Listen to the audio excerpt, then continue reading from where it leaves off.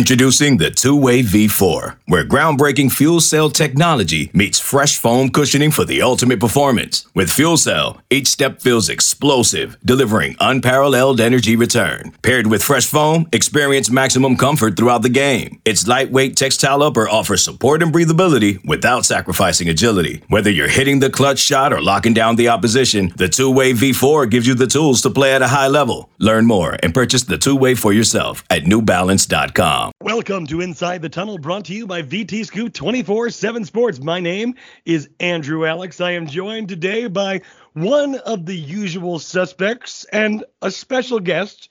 First, we have the head honcho of the VT Scoop page, Evan Watkins. How you doing, bro? Oh, another day. About 12 hours from vacation for me, so I'm grinding away. And our special guest today is national recruiting analyst Brian Doan with 24/7 Sports. Brian, pleasure to have you on. How are you today, sir? I'm doing well, but I got to be honest. I thought Evan's whole life was a vacation, so I'm guessing he's taking a vacation from his vacation. It's like a vacation inception. Somebody has to be able to do it. That's true. I mean, you got Matei and Doug slaving away, or lack thereof, but I guess they'll hold down the fort. Matei's in the country right now, but I can always count on Doug. He's the reliable, and we had to go out and hire a new writer today, none other than you yourself, Andrew Alex.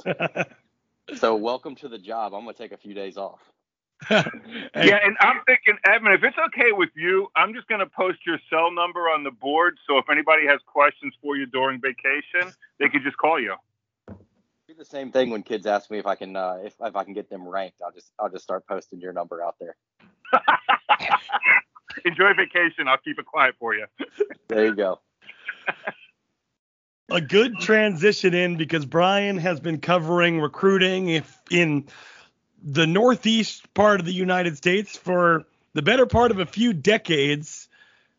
I'm assuming that means you have a decent amount of experience with Brent Pry. Obviously, Pry with a decade of experience at Penn State prior to coming to Virginia Tech and taking on the head coaching job. So my question for you, Brian, from what you've seen from Brent Pry, the type of guy that he recruits, what's Brent Pry's perfect prototype recruit look like? Really good and talented. Listen, it's Brent was with James Franklin at Vandy. He was with him at Penn State for a long time. And I think, you really looked and saw what he could do on the defensive side and kind of what they wanted body type, position wise, stuff like that. And, he wants his linebackers long and I don't want to say lean, but guys that they can really develop in the strength room. Interior guys, he wants them to have some length and also obviously low center of gravity, but just have some lower body strength to where they can really hold the line at the point of attack, especially the interior guys. They want guys on the edge who can really get up the field and around the edge and pressure the quarterback. And they want their safeties and their corners to really be able to run, and they're going to ask their safeties to cover a little bit. But listen, when you're recruiting to Penn State and kind of where Virginia Tech is right now, it is a bit different. I think that's going to be the challenge for Brent Pry. And I always look at it, when places like Tech get a commit from somebody or they sign somebody, all right, A, is it an upgrade from what they have in the program, and B, what's the ceiling, and not just in terms of, I think a lot of times fans are going to look at, geez, this player, he didn't have a ton of offers, he didn't have this, or, this is what he did now. Listen, when you're talking about recruiting, for the most part, you're talking about where these kids are going to be in 2 to 3 years after being in your program. And so I think Pry is just going to, him and his staff are really going to have to dig hard in what looks to be not a great year in state and really uncover some gems and then just develop them. But I think, the short answer, he wants length and he wants athleticism on the defensive side.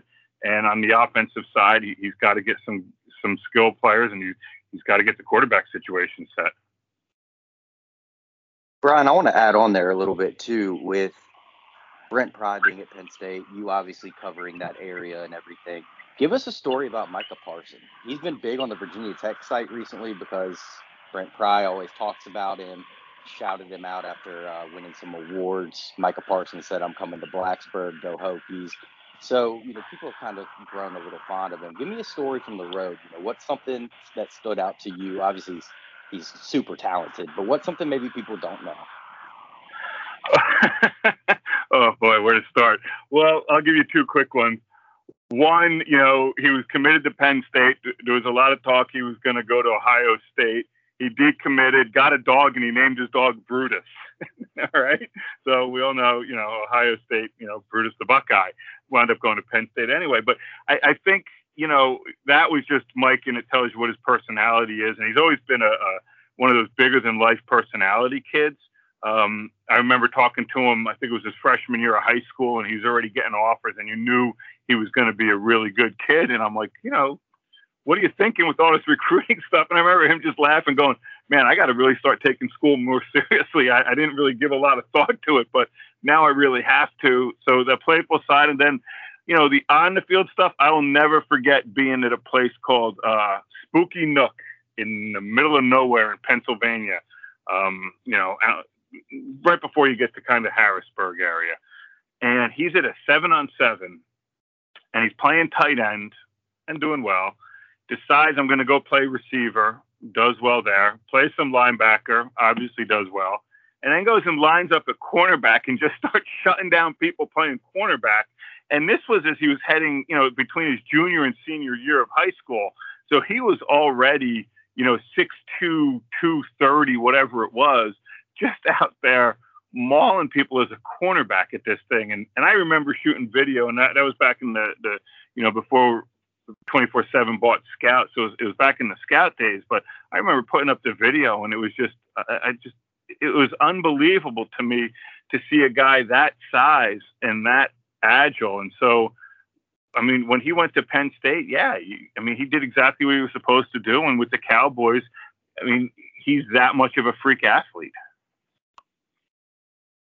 So Micah Parsons is obviously the name that comes to mind when we talk about the great success stories for Brent Pry on the recruiting trail, because he did secure Micah Parsons. But obviously with Virginia Tech, there is sort of a requirement to be that developmental program. Are there any specific success stories that you can point out of Brent Pry bringing in a lesser talented guy, perhaps making a great evaluation and coaching the kid up, and they ended up as an extremely successful player for Penn State and perhaps even ending up in the league? Yeah, there's a ton of them, but I think it's really important to point out that, Micah Parsons was really talented, but he still had to be used right, and he still had to develop. And so that goes on to the coaching staff as well. And I know what you're saying, maybe guys that weren't so gifted physically, and natural talent. And so I get that, but look, you got to develop everybody. And so you can sit there and say Jason Awe, who's now with the Baltimore Ravens, he's a kid that he was a basketball player from, Blair Academy in North Jersey. He went up and he played football for 2 years, turned into a first-round draft pick coming out of Penn State, and he was a guy that really needed to learn how to just, how to play the game. And so they taught him that. But you can just go down the list of guys that have made it to the NFL, or just had successful careers. When you're going to Penn State, usually you're pretty talented, right? So you're going to get a lot of talented kids. And even, we talk about maybe some guys who may not be the high 4-stars with Virginia Tech or, whoever, pick whatever school you want. Look, man, those guys are still really good players. They're still top 1-2% of the high school players in the country. So then it's a matter of putting them in the right position. And I know that when Frank Beamer was there, I have family that lives in Salem, so they went to Tech. So I've been versed in Virginia Tech since early in Frank Beamer's tenure, and they were talking about maybe running them out before they beat Boston College at home, and I think a Thursday night that kind of really jump started their program. you have to develop them. And what Brent Pry needs to do at Virginia Tech is maybe these kids aren't ready to play their first or second year when they get on campus or play big roles. But by the third year, he still has to develop them, and that staff still has to develop them. They still have to go out and compete and get kids in recruiting. And I think that's one of the things I'm excited to see with Tech is just how hard are they now willing to compete in recruiting, because they weren't before. With, looking at what they had, obviously Frank Beamer, then Justin Fuente, and now Brent Pry, were you surprised when Brent Pry got the gig at Virginia Tech, and kind of what do you think he brings to the table maybe that other people don't? Well, I wasn't surprised because he has some ties to Virginia Tech, right? And he has some ties with Bud Foster, correct? And so those are kind of, I mean, if you talk about Tech and when they had it rolling, I mean, you're talking about Beamer and Bud Foster working together. Doesn't surprise me. He knows the region well. He knows what it takes to win at Virginia Tech.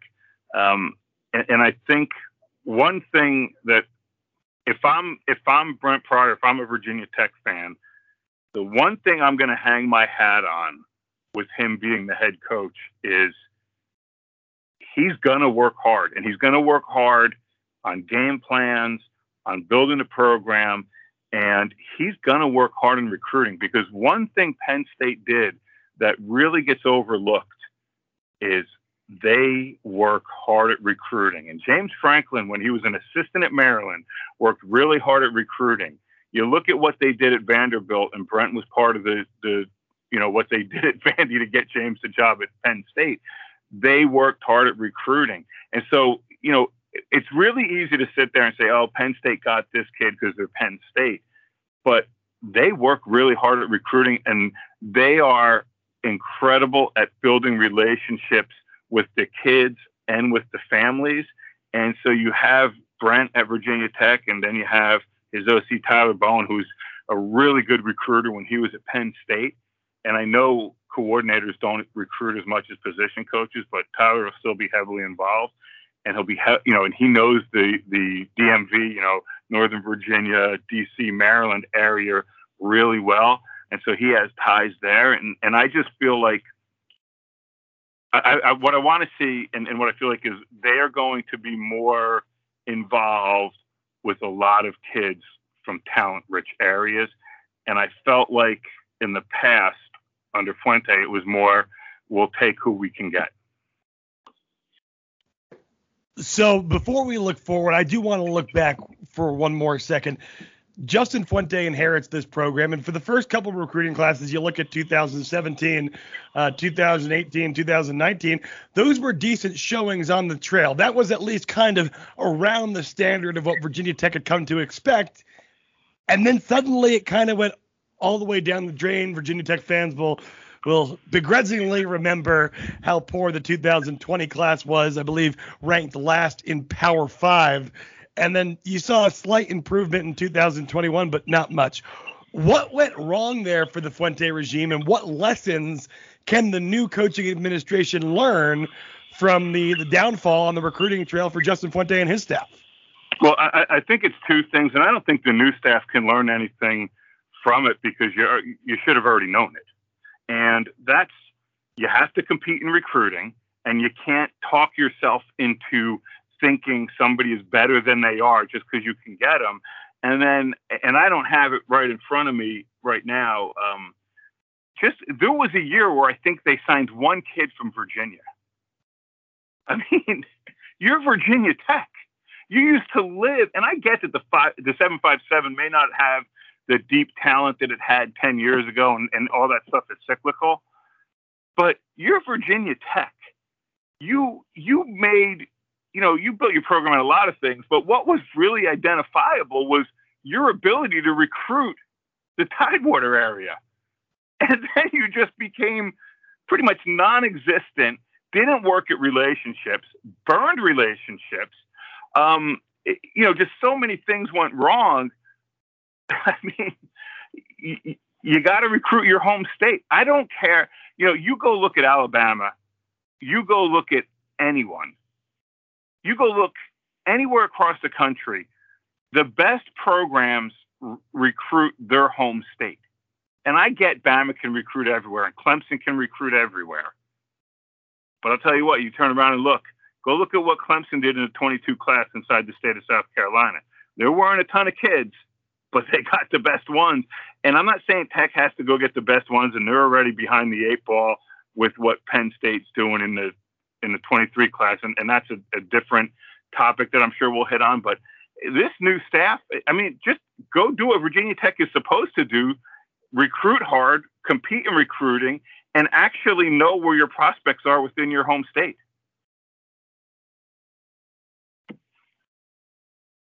Yeah, I think before we hit on where Virginia Tech is with the 23s, I like to look at what they did at the end of 22. You lose Ramon Brown, you lose Alex Orji. I mean, those were big hits. You can't really look past those, but they did flip Brody Meadows. You get Keyshawn Burgos flipping from UVA. Add Hunter McLean, which Brian, me and you have had conversations offline about that. I think he's probably going to outplay his ranking. He's a decent looking prospect. Xavier Bradshaw. So they did come in and add some key pieces and keep the class together. Guys like keeping Gunnar Givens in the fold. How do you think that they, from what you've heard on the trail, how they approached keeping the 22 class the way it was and adding a couple key pieces, especially those in-state flips from Virginia? Yeah, I think a couple things. And it's a great point because it kind of shows that they said, okay, we need to get some of these kids in the state. And again, they may not be Andre Green and George Pettaway and Zach Rice, but, Gunnar Givens is highly rated, who I think could be a really good player. And you look at Meadows, who for a long time wanted to go to Tech, and they just weren't interested with the old staff. And Bradshaw, was going to Vandy until Tech came in late and got him after Pry was hired. I think you bring up great points with that stuff, and Burgos as well with UVA. Virginia Tech capitalized in some instances on UVA, let's just call it struggling with their coaching search. I think that's a good way to put it. But so Virginia Tech was aggressive and identified kids that can help with their program. And listen, if you're Virginia Tech, that's how you do it. You start getting maybe not the top 5 kids. I know Gunnar was ranked high, but if you're Tech, hit on 5 through 15.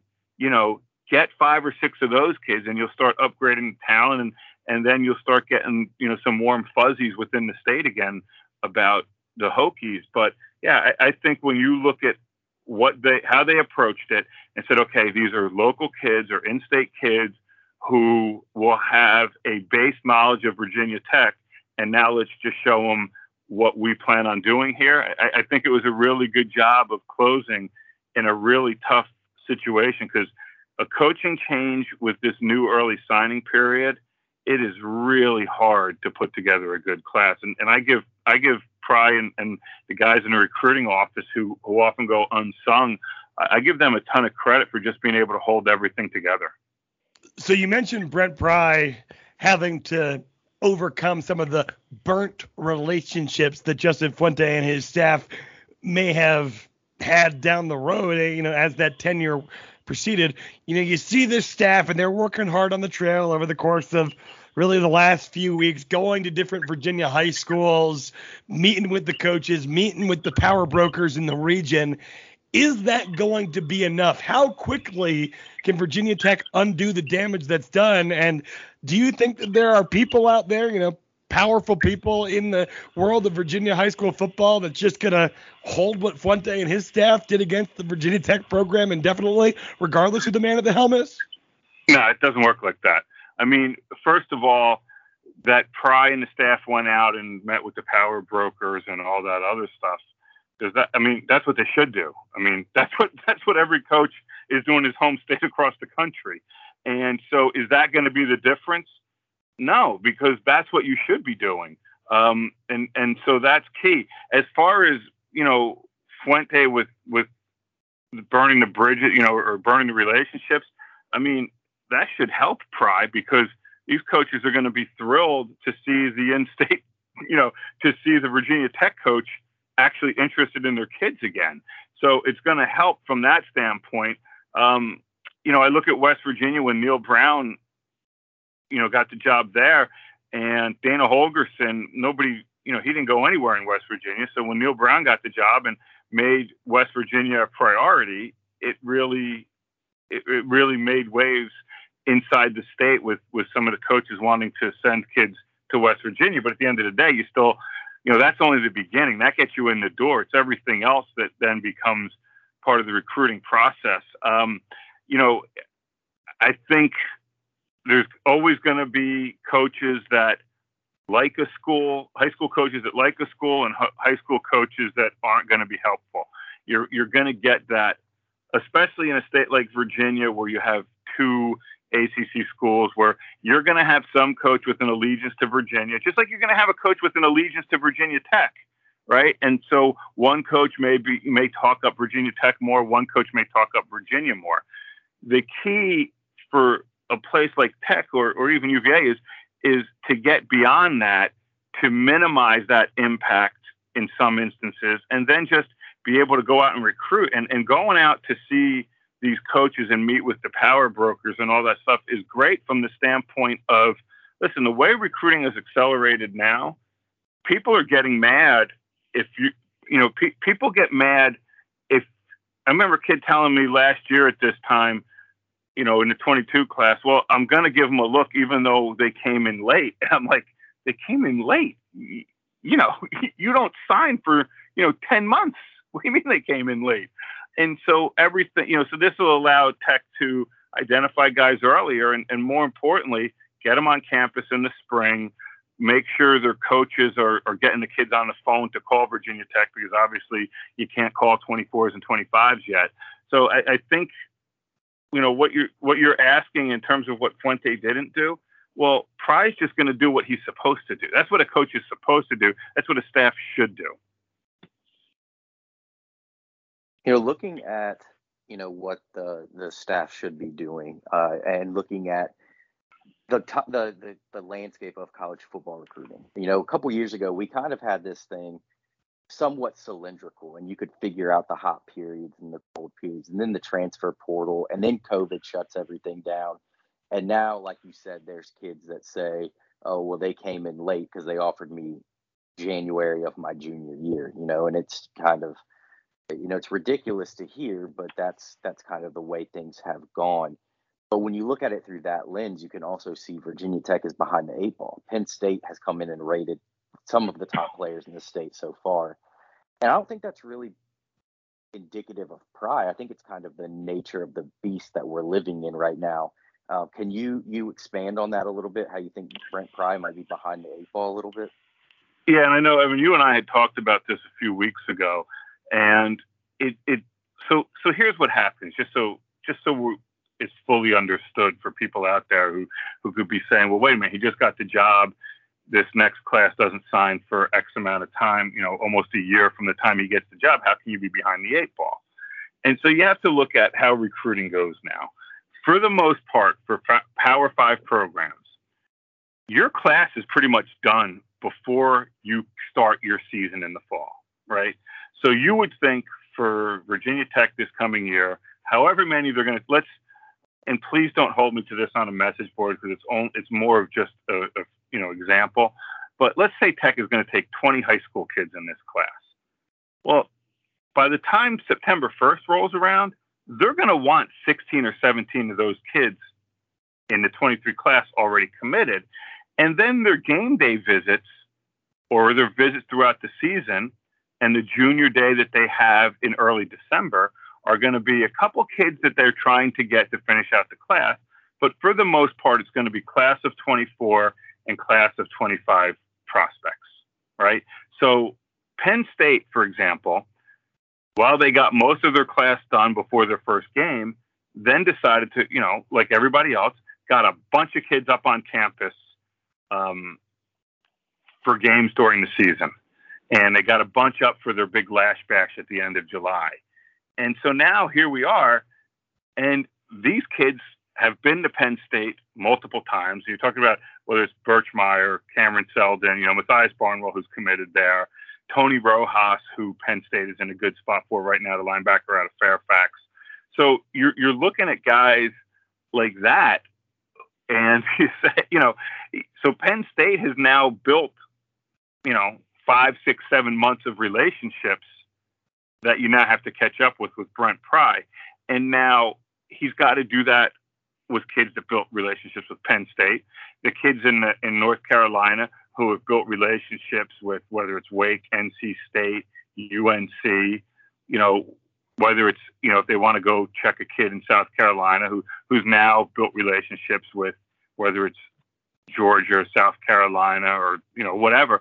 So you really, in recruiting now, really start digging into a class almost 2 years before you start, before they can sign. So by the time this summer rolls around, you would want, not only is Tech got, their 23s that they're really looking at, but they're going to have a really strong indication of some 24s that they really want. And the 24s will be the guys who will be juniors this coming fall, right?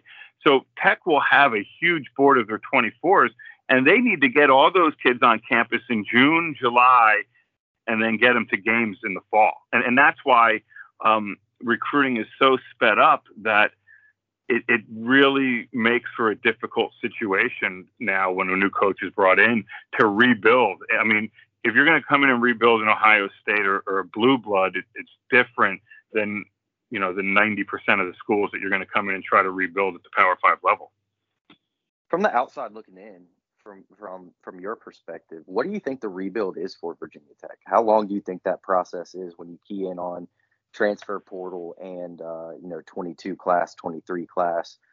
Kind of what do you see just as a macro level from the outside? Well, I don't think their talent level is horrible. I don't think the ACC, let's put it this way, was not the strongest last year, right? So that works in their favor. The transfer portal can help, but it can also, hurt if a kid has a huge season and decides, gee, I want to go play for Ohio State or Alabama or Georgia. There's going to be a little concern there, but the coaching staff should be able to keep those kids. But I think the other thing with the portal is you have to look at, and this is just my rule, and it's not like I've done a long study, but just kind of measuring the landscape of things. I feel like the transfer portal, when you're bringing kids in, if your hit rate is 50% on those kids, then you've done a really good job, right? Because kids are usually transferring for a reason. There's always a reason. And so that's one thing you look at. And then I think, when I look at Tech, it starts at the line of scrimmage, right? And those kids usually take 3 years to develop, to be honest, to do it in bulk.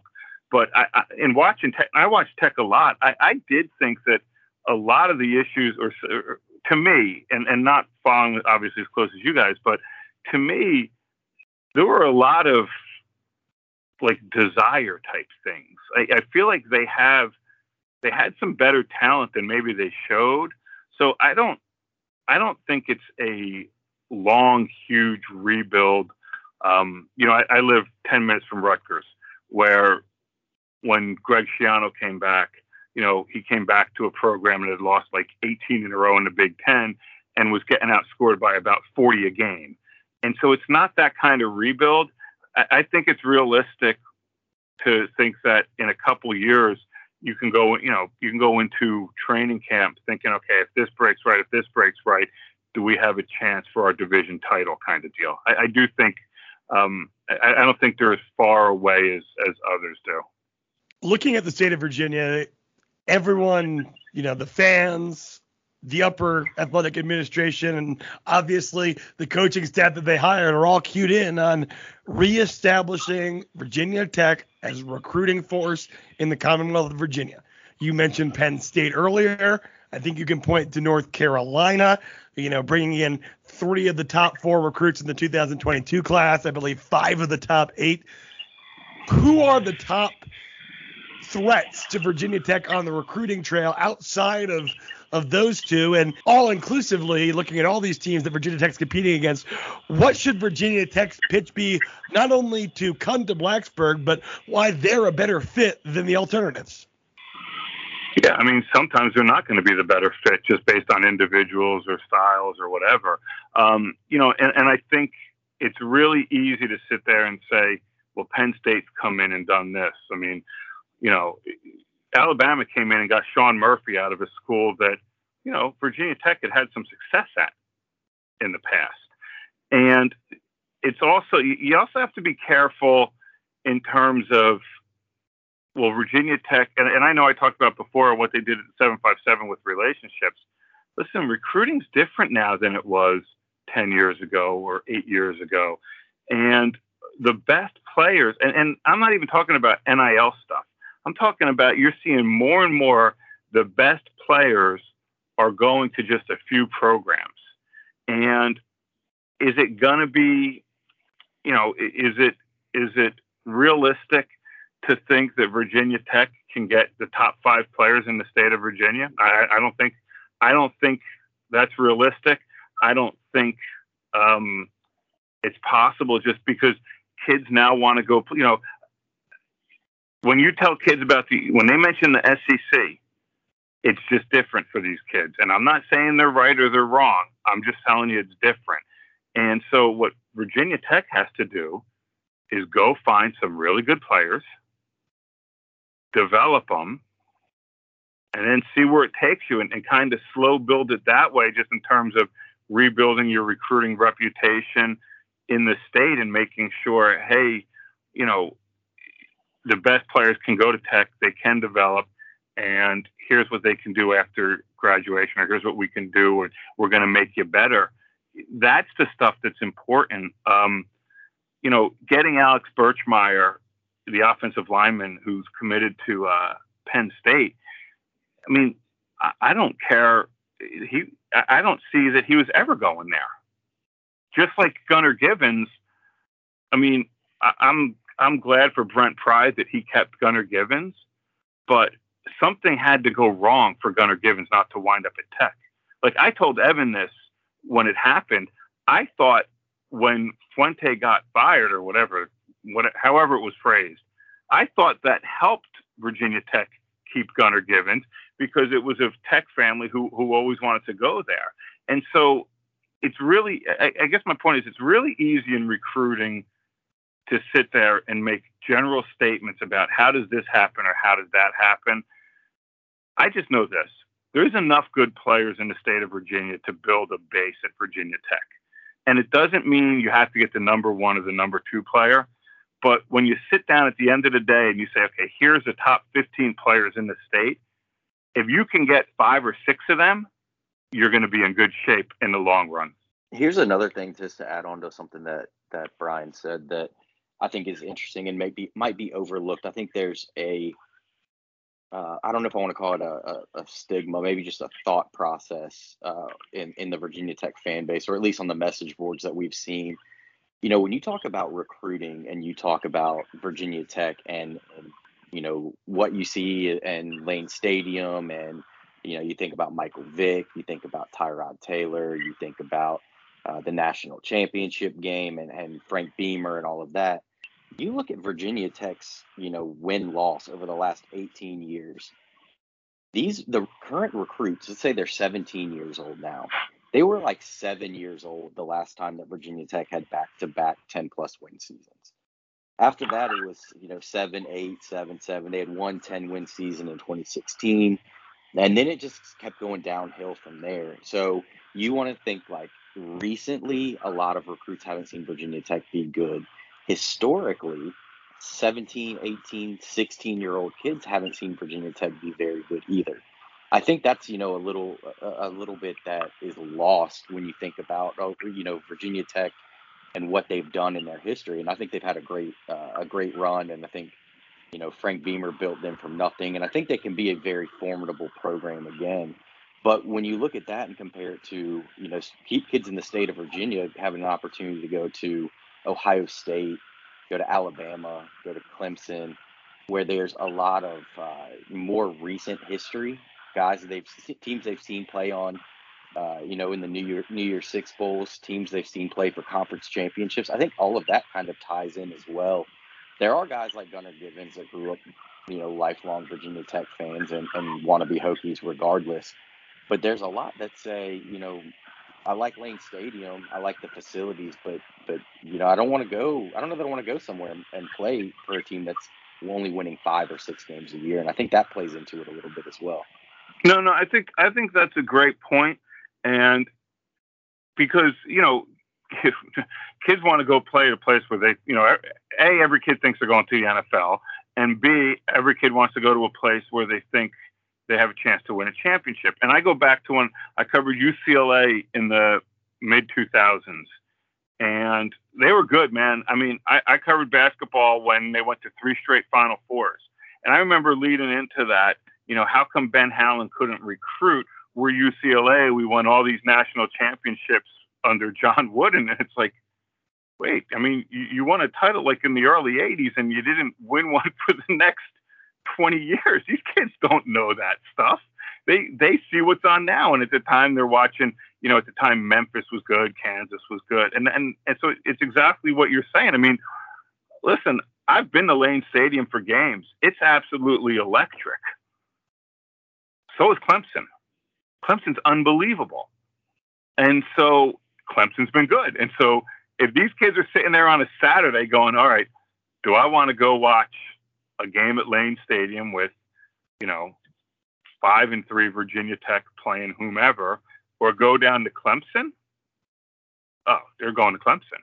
And but that's why you have to build these relationships over time.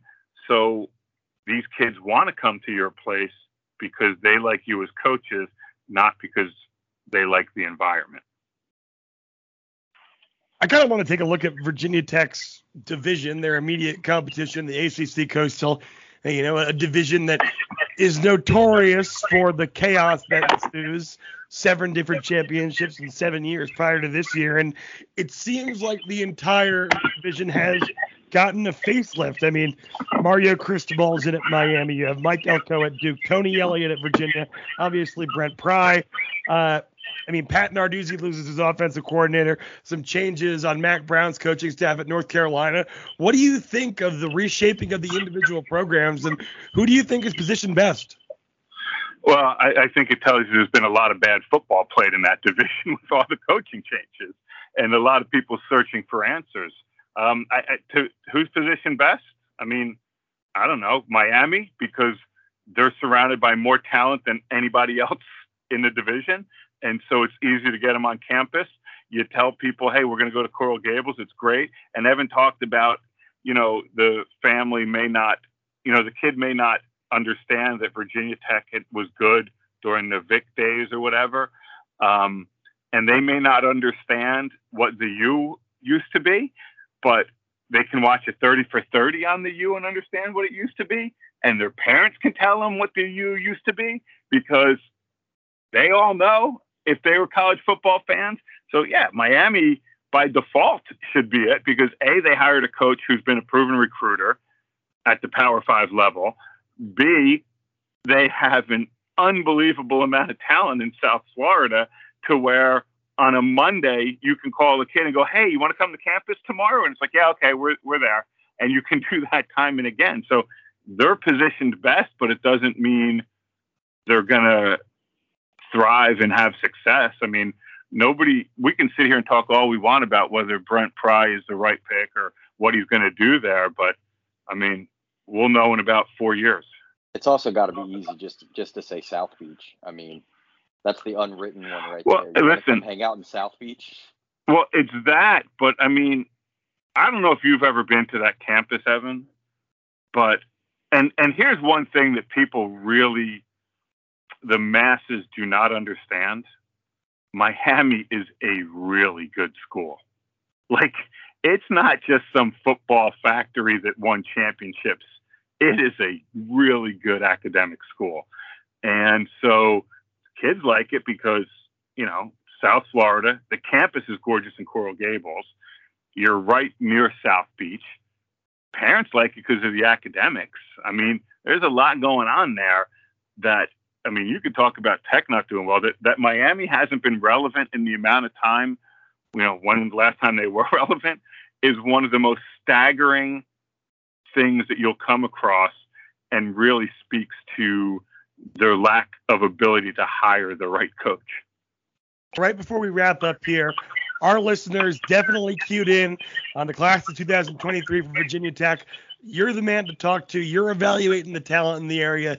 Who are some names that you like Virginia Tech to land? Who are the top tier guys that you think the Hokies really have a chance at?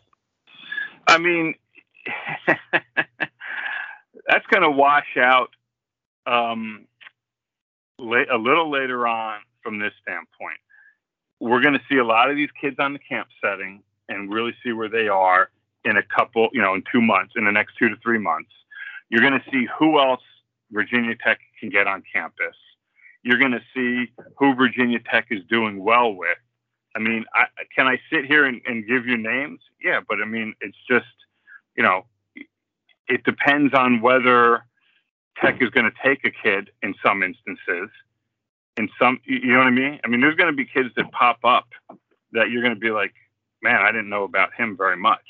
So, I mean, if we sit here and we start talking about, can you take Ike Daniels? I mean, I don't know. I mean, I'm sure they could get Ike Daniels pretty soon if they want to push for him. But then the question becomes, is that what they want to do? I mean, there's just so much that has to wash out. And then the other part is, because they spent so much time on the 22 class, I don't want to say playing, I mean, I guess they are playing catch up to some regards, but they're not, I don't see them being in a situation where they can just turn around and go, okay, this is who we want to take right now. I think a lot of that stuff is still getting talked about. And it's going to get talked about. What are we, mid-February right now? I mean, this stuff is stuff that should start heating up mid-March, once you see some guys that come back on campus. I don't sit here right now. I mean, listen, if Cameron Seldon wants to come, I'm sure they'll figure out a way to get him to campus and commit and all that stuff. But I don't view it as something that, you can sit there and say, well, this kid's going here, this kid's going there. And I'm always transparent about this on message boards. If I could sit here and name 5 kids that I thought were going to wind up at Virginia Tech, I would have already put crystal ball picks in for them. Evan, any final thoughts before we wrap things up? No, I think I'm kind of in unison. I think I've only put in 2 crystal balls for Virginia Tech this early. I think, like I said a few weeks ago in Terradome, after the signing period in February, it gets really slow. Kind of sucks, in a lot of different situations. But I think things are going to heat up. I got the same timeline that Brian has. I think middle of March is probably when you start to see some things pop. Then you start to see some other guys maybe in the early spring. And then maybe Virginia Tech gets back to those days where they have 4 or 5, maybe 6. I think one time they had like 8 or 9 kids commit during the spring game. So, I think right now Brent Pry's taking the approach of, looking what's in that 6-hour drivable radius, offering the right kids and building relationships. I don't think, just reiterating it, I don't think Virginia Tech is to the point where they're going to rush to try and take some commitments right now. I think you let it play out. I think you build some relationships and see what you can get your board to look like here in the next 2 to 3 months. Well, and Evan, just to jump in and follow on that, the days of 8 commitments in a day, I don't know if we're going to see that anymore, because now everybody wants their own minute to celebrate for themselves, which is fine.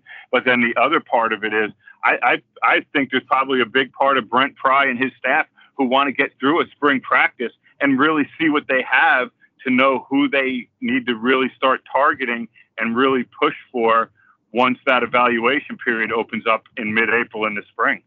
Yeah, I think that's a great point. I think you'll also see that on the transfer portal.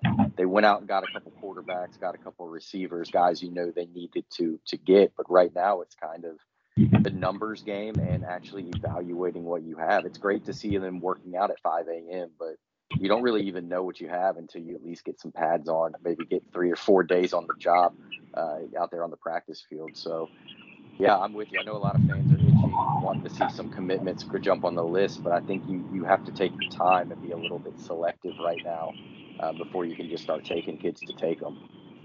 And these kids want to go visit a bunch of places. Because don't forget, even though they were able to visit in the fall and even June and July last year, they still did not get out to a bunch of places last spring. And they did not get the love that usually you would get with underclassmen because there was so much focus on 22s last June and July. True that. Well, gentlemen, what a great, well-rounded conversation we've had. Evan, as always, thanks for hopping on. Brian, thank you so much. Where can our listeners get more great content from you? VT Scoop, man. Anytime you need something, just drop a line on there and Evan will ping me or I'll jump on. I'm on the board every day. Even if I'm not commenting, I'm on there reading stuff too. So they could always get there. And if I wasn't so old, I'd probably know my Twitter handle, which is, I think, Brian Doan 247. But, they could find me pretty easy on VT Scoop. All right. Well, I'm throwing you a follow right away. Brian, thanks for joining us. Evan, enjoy your vacation, brother. We'll be back here soon with more content. As always, thanks for listening to Inside the Tunnel with VT Scoop 24/7 Sports. Enjoy your week, enjoy your weekend, and as always, go Hokies. Jeremy Renner returns to Paramount Plus for a brand new season of the original hit series, Mayor of Kingstown. My job is to create a balance, avoid a war.